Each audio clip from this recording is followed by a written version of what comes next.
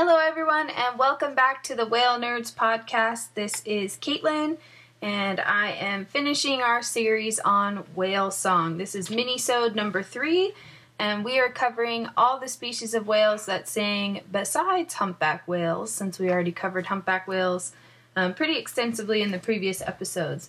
So who is out there singing? What I will tell you is that even though we're going through the coronavirus pandemic, one of the nicer things about doing research right now is actually that most journals have made their articles open or free access. So one little silver lining there for you if you're having a hard time accessing journals because you don't have the same access to your institution, or you're not affiliated with an institution, or you don't have every journal that you're looking for with access through an institution that you're involved with right now. I can tell you I was able to access most journals with full articles that I did for this research. So now's your time if you're looking for PDFs and you're looking for papers that you didn't have access to before. I don't know if they're going to go back to paywalls after this, but I kind of hope they don't, because I think that publishing behind paywalls is really exclusionary way to do science, and it's pretty difficult. Knowledge is meant to be shared, so publishing everything open access is definitely my preferred way to see science done, because I'm not affiliated with an institution, but I still would like to access their work fully so I can get the full story as I'm trying to communicate science to people through my job and through the podcast. So hopefully that will continue, but just in case it doesn't, go ahead and take advantage. A lot of articles are available for free right now. So, this was a lot more information than I realized out there on different species of whales that sing, which was pretty cool to have that be eye-opening for myself. We, of course, covered humpback whales very extensively, but in this episode, I'm going to talk about blue whales, including pygmy blue whales, fin whales, bowhead whales, and then a few other species and subspecies that I chased down information about whether they sing or not. But all the species are baleen whales, so only mysticetes have been documented to produce what actually qualifies as a song. So repeating units and phrases. Some of them do themes, and this will be kind of a summary of everything that I was able to find, and we'll start with blue whales because they are the next best studied besides humpback whales. So the first paper I looked up was from 2006. It was the Biogeographic Characterization of Blue Whale Song Worldwide, Using Song to Identify Populations. This was by McDonald, Mesnick, and Hildebrand. And some background information that they discussed in the paper about blue whales is that their calls are among the most powerful in the world, up to 188 decibels, and of the lowest frequency, 16 to 100 hertz. So just for comparison of like how loud is 188 decibels, a jet engine is typically 120 to 140 decibels, and one of the loudest cars, which is a Porsche 911 Carrera RSR Turbo 2.1, is 138 decibels. I did look at a few articles about sound and trying to kind of get a reference of how loud things are, and one said that the loudest sound that can occur in nature is 194 decibels. I'm not really sure how they sourced that information, so take that with a grain of salt. Anything over 120 decibels can cause immediate damage to human ears, and I'm assuming that is in air, but probably something similar in water is going to be the same. So a blue whale, if it was calling right next to you in the water, could do some serious damage to you, and you would feel it in your whole body, not just in your ears. Blue whales do make calls that are often downsweeping tones that last 2 to 5 seconds, and they have calls that are not used in song at all, but they also have some calls that they then also incorporate into song units. And I think if you structurally broke down that idea with like other whales calls versus song units, that you probably find some similar things. They have calls that, the scientists use the same classifications to describe and break down song as they do with humpback whales, so they're using terms like units and phrases. And blue whale song units are pulsed or tonal. Overall, blue whale song is much less complex than humpback song. It has 1 to 5 units that are combined to produce a phrase. And songs can continue for hours or even days. Units are sometimes combined in different sequences that seem to apparently have rules or syntax by which only certain combinations are allowed. So that's, even though like the intricacies of the song are not that complicated, the fact that there's a set structure and it has rules is actually fairly complex as far as how the animal's composing it. So that's something that I didn't really expect to find. So then the paper was trying to answer, why do blue whales sing? And it's not well understood, but some propose social functions for all mysticete calls, including blue whales, are mating and parental behavior, long-range contact, assembly and sexual advertisement, greeting, spacing, threat, individual identification, and sensing the environment. Big surprise, we don't know why blue whales sing either. It is known that the male blue whales sing, but it's not known if the females also sing. Animals do vocalize year-round, but the peak is midsummer and into winter. Singers have been observed as solitary. Chorusing is peaks at dawn and dusk. Chorusing would be multiple singers in the same area. Blue whales can swim at speeds of 2 to 10 kilometers per hour while singing. So that's about 1 to 5.5 knots, which is pretty impressive that they could be swimming that fast and singing. Blue whale song can be detected for hundreds of kilometers, but under optimal conditions can be detected for thousands of kilometers. So once you're over 2,000 kilometers, you're also pushing thousands of miles as your range for sound. This paper combines some known genetic information with regional differences in song to distinguish 9 song types, and then use that as a proxy to say that there are 9 populations. The premise of this was that blue whale song is incredibly stable over time, so it doesn't change from year to year. So you can continue to use song as an identifier for a population. So the type 1 is from the Northeast Pacific. Those are blue whales seen off of California. Type 2 is the Southeast Pacific around Isla Guafo in Chile. Type 3 is the Southwest Pacific off of New Zealand. Type 4 is the North Pacific off the Aleutian Islands. Type 5 is the North Atlantic, focused on the eastern North Atlantic.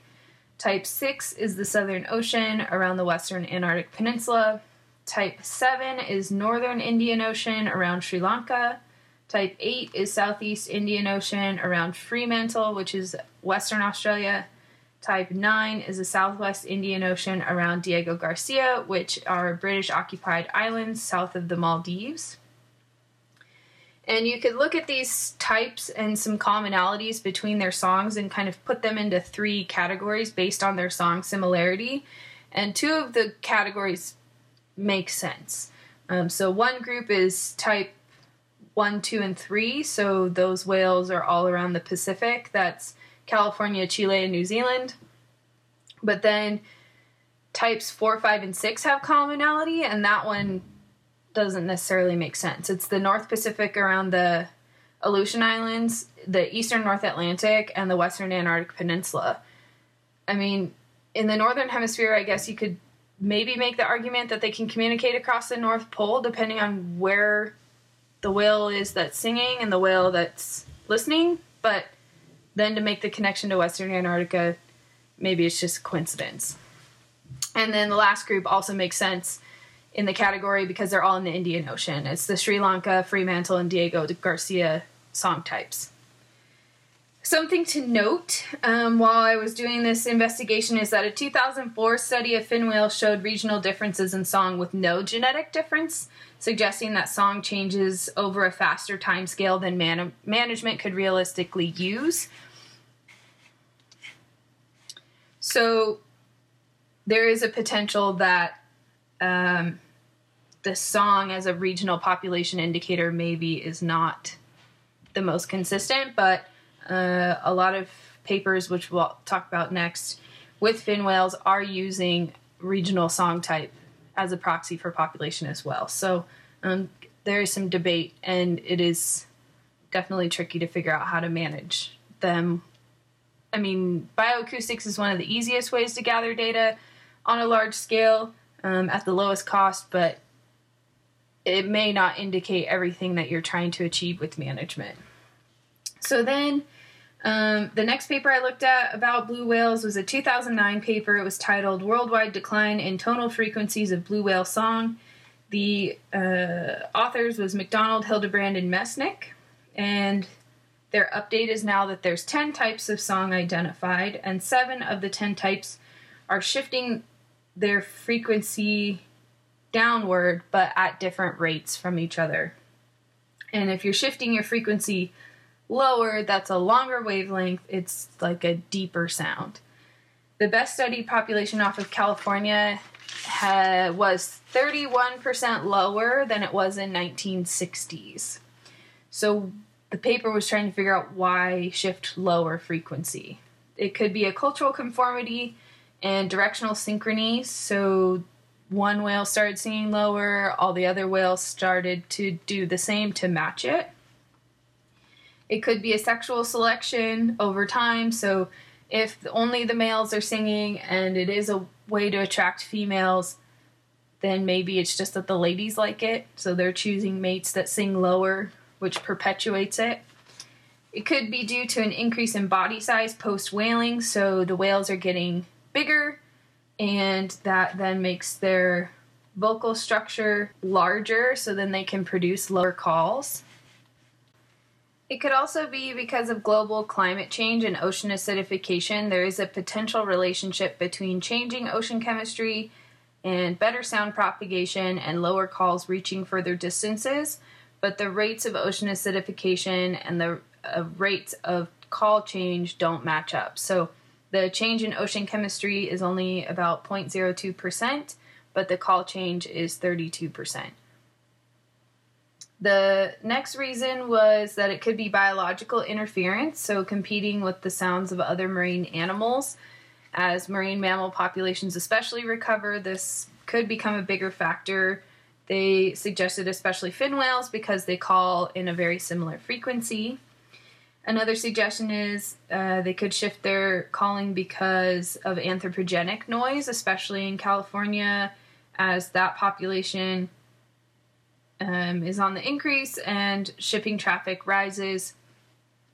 The shift in call does correlate linearly to the rise in ocean noise, but it doesn't quite make sense because biologically it's easier to shift sound production higher instead of lower.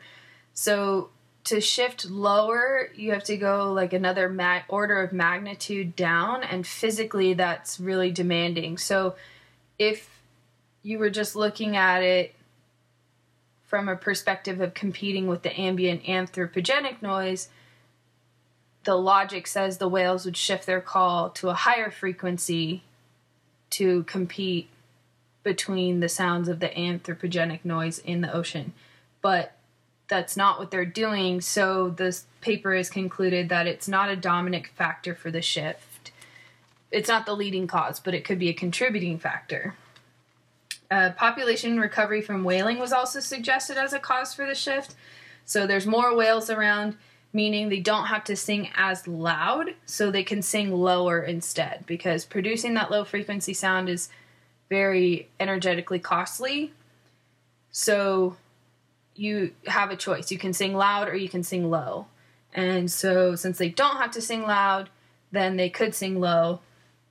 But this assumes that population density can be sensed by individuals, maybe through chorusing, but there's no clear mechanism.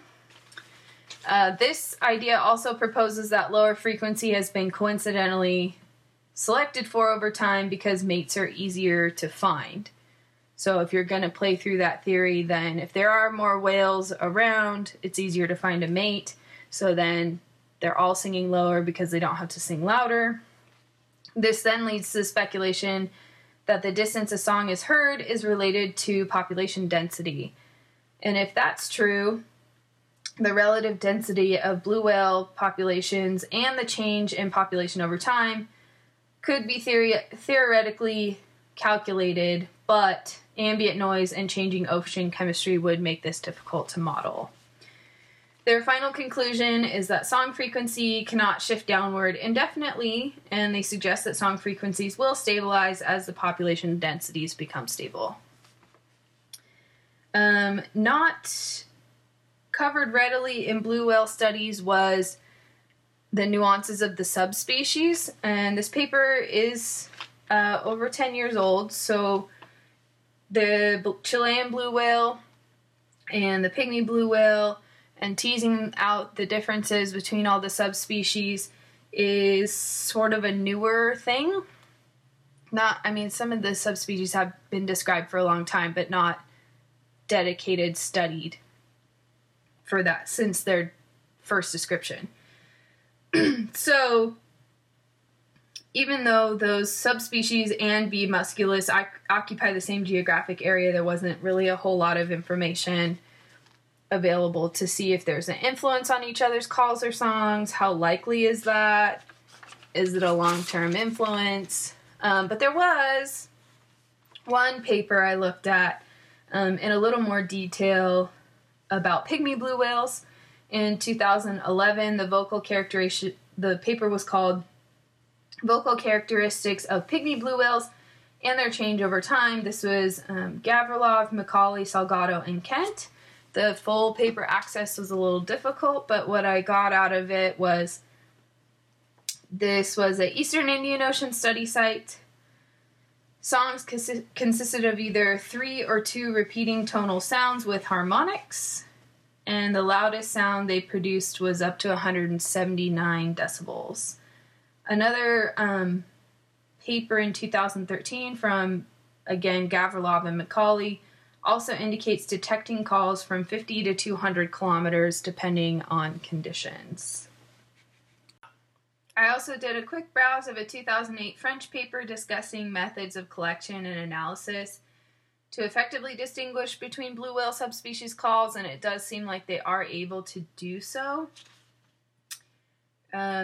So hopefully over time that will become something that's maybe better studied and is more information would be available about it. But there was nothing published that I could find on exclusively Chilean blue whale calls as a designated subspecies. So that's blue whales and pygmy blue whales. Now we are on to fin whales. And the first paper I looked at was in 2014. It was called Synchronous Seasonal Change in Fin Whale Song in the North Pacific. The authors was Olesen, Surovic, Bayless, and Hildebrand. They analyzed data sets from 3 regions of the eastern North Pacific, and those regions were Southern California, the Bering Sea, and Hawaii. Each region had their own distinct song type. There was a previous study in the western North Atlantic that showed fin whales synchronously changed their inner pulse interval of their song within 1 month during the winter. So this massive change swept across, changing a key component of the song, which is they have this pulse pattern, and there's an interval between the pulses, and they changed that, and all the whales had adopted it within 1 month, which is pretty impressive.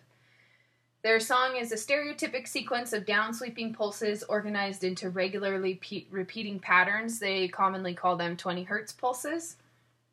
And the seasonality of the song shift was offset in each region, but just to look at when they were hearing song, we'll start up north with the Bering Sea in 2000 to 2001. They heard song from October to April.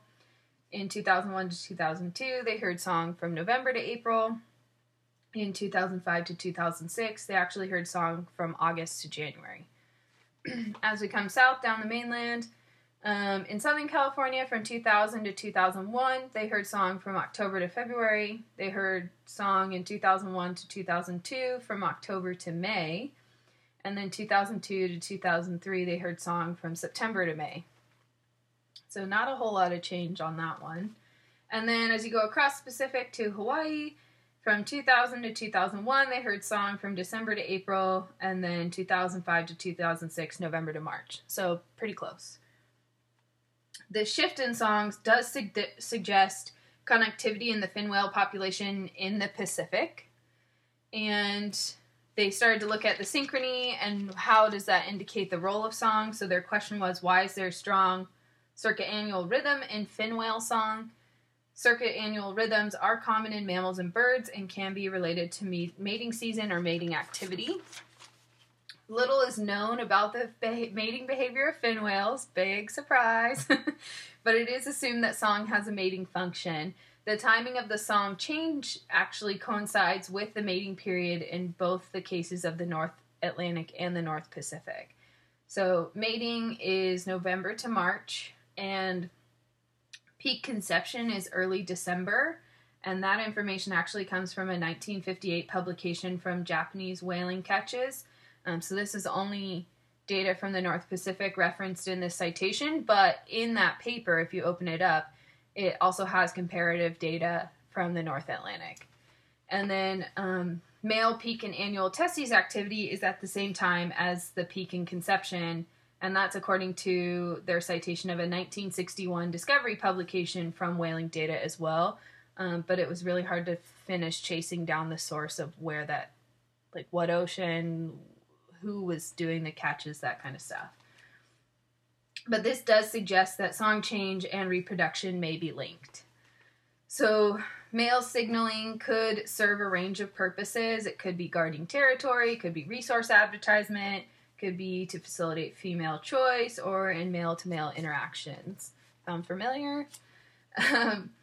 Due to the occurrence range, including nutrient-poor waters, the idea of resource advertisement is unlikely. So fin whales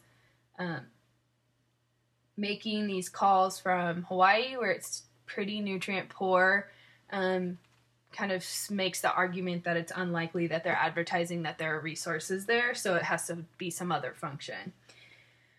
Also, low-frequency song production at a high amplitude, so singing low and loud, is energetically taxing, so guarding or resource advertisement is not likely because it would be physically too difficult to sing and feed. Singing is at a faster rate early in the season, and that may indicate high male fitness, and that then promotes pairing of males and females.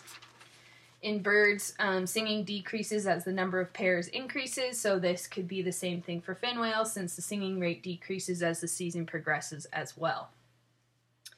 An alternate speculation suggests that rather than female attraction, male-to-male interaction, such as mate guarding, direct competition, or social communication, is the function of song instead. The mate guarding idea is not really well supported by the data, but if it were a competition display, the rate of decline could make sense if the competition and song are declining both as the season progresses.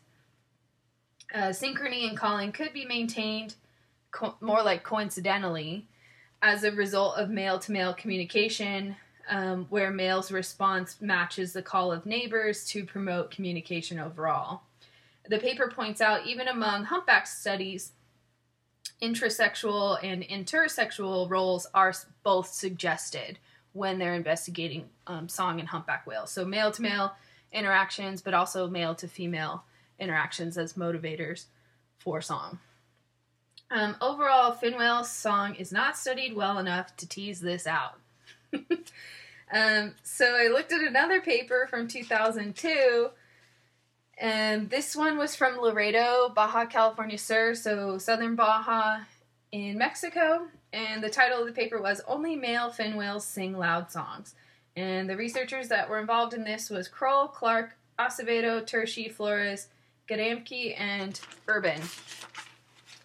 And they did give some diagnostic information about the song, similar to the other papers, talking about it's a long patterned 15 to 30 hertz pulse, or the 20 hertz pulse, which can reach up to 184 to 186 decibels, so almost as loud as blue whales.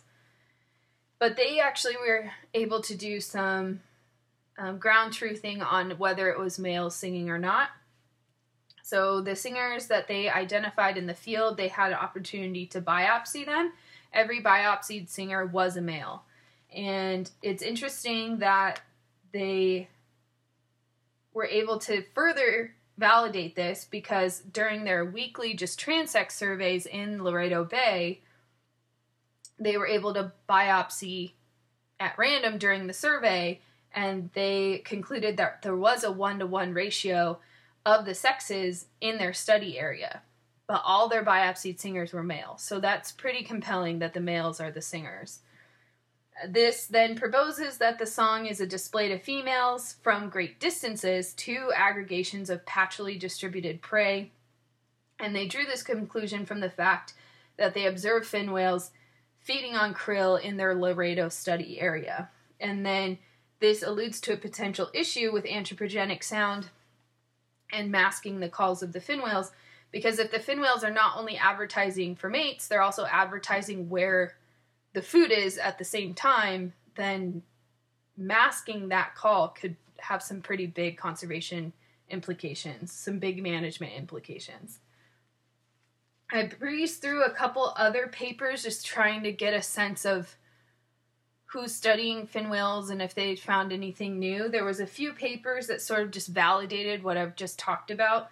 In 2017, there was a Gulf of California and Southern California study trying to distinguish if there were multiple populations just based on the song.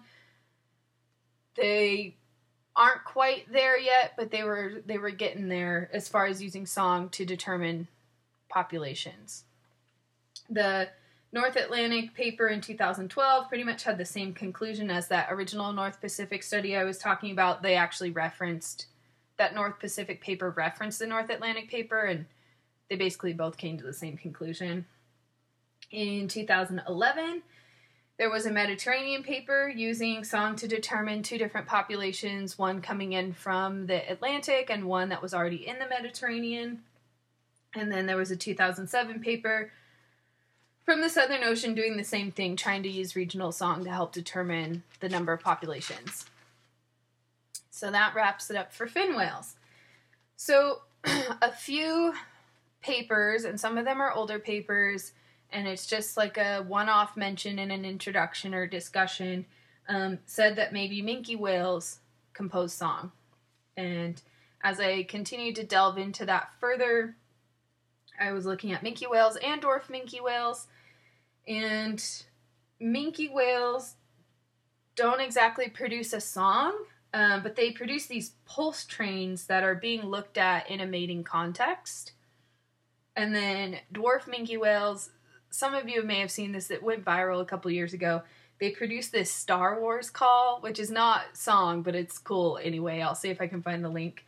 And then minke whales also produce this boing call, but no data indicating that they actually compose song. Same thing with Brutus whales. There was a couple one-off mentions of potential Brutus whales singing, but I couldn't find any data to validate that. So the last species that I'll really talk about in depth for whales that, mysticetes that sing, is bowhead whales. The first paper I looked at was from 1987, and it was titled Sounds and Source Levels from Bowhead Whales off Point Barrow, Alaska. They were able to determine that the song was composed of up to 20 repeated phrases, which lasted up to 146 seconds, so over 2 minutes. They observed usually only one whale sang at a time. Their sound level ranged from 129 decibels up to 189 decibels, so they can get pretty loud, but they're also on the quieter end. Their sound was detected up to 10.7 kilometers from the hydrophone. or the whale was 10.7 kilometers away from the hydrophone is how I should say that. And because it wasn't very far, scientists also speculate that shallow benthic habitats of the Arctic and subarctic probably limits the song and calls range to a shorter distance than other whales' habitats, because it's basically just physically not as good of an environment to propagate the sound wavelengths. There's no access to the deep sound channel. There's just a bunch of physical barriers in the way of the sound traveling underwater. So their range is limited by their habitat for sound. Then this paper didn't really give me any novel information about like the particulars of song, but I remember this paper being presented at a conference a few years ago, and it was just one of those moments in science that I think is really cool. So it's titled Spitsbergen's Endangered Bowhead Whales Sing Through the Polar Night. And the conclusion of the paper, Stafford was the leading author, is basically that it's a big surprise. Bowhead whales spend their winter in a location in Fram Strait that scientists had no idea about. And they used a stationary hydrophone array, to reveal the presence of whales all winter, and they were singing. And visual surveys are really difficult to do in that area because the ice is pretty solid, so they can't get in there with a ship to do visual surveys. And when they did do surveys, as soon as the ice was breaking up in the spring, they would tow a hydrophone and they would see whales, but they would not detect song. So thinking they were on the shoulder of mating season, scientists just sort of assumed that the whales weren't there in the winter. Like that habitat was not good for winter breeding grounds. But then they put that stationary hydrophone array in and figured out that it was more like a logistics issue, that scientists were not getting there and understanding what the whales were doing there. And the hydrophone array helped reveal that for them, which is pretty amazing. It was like a whole new area that has huge implications for management. I mean, if the whales are breeding there all winter and they had no idea, then they weren't protecting the area adequately, which is pretty amazing. So then another paper I did look at that helped give some more information on bowhead whale song was a 2009 paper titled Bowhead Whale, Balena mysticetes, Songs in the Chukchi Sea between October 2007 and May 2008. The authors were De La Rue, Laurinoli, and Martin. They actually recorded multiple singers at the same time and referenced a 2008 paper that said the same thing. And they believe that peak mating season is occurring in the late winter and early spring. And it's thought that song is involved in breeding behavior because of the timing of song and the timing of what they believe is peak mating season. And it's assumed that males are singing, but it's actually not confirmed. And the song does change from year to year. More than one active song is recorded at the same time period as well. So they're not all singing the same song at the same time. And there is some evidence to support song transmission and cultural transmission in bowhead whales. But again, still something to further study and try to understand. And bowhead whales live in a very extreme environment, so they make it really difficult even to deploy stationary equipment. Again, there was a little one-off mention of maybe right whales producing song. So I chased that down a little bit, and there was no evidence of actual song composition in northern or southern right whales. So that wraps it up for whale song. That was really fun for me to look at all that information, and I hope it gave some of you some ideas or inspiration if you're interested in whale song to look at it further. And I also hope you guys are all staying healthy and safe out there, and take full advantage of the open and free access to the journals if you need it. It's a great time to do that. And thank you very much to our newest Patreon supporter. We really appreciate your support during especially this time. And if you guys have suggestions for minisode topics or full episode topics, or any news that you've seen recently, even though a lot of people aren't out on the water observing things, there are still research groups working. There are people publishing, taking advantage of the time to write and go through peer review. So you can email us, whalenerds@gmail.com. You can send us a direct message on Facebook or Instagram. It's @whalenerds on either platform. If you're on our Patreon as a supporter, you can also message us through there and suggest topics. And hopefully we'll have some more fun and exciting information for you soon. But in the meantime, stay healthy and safe, and thank you.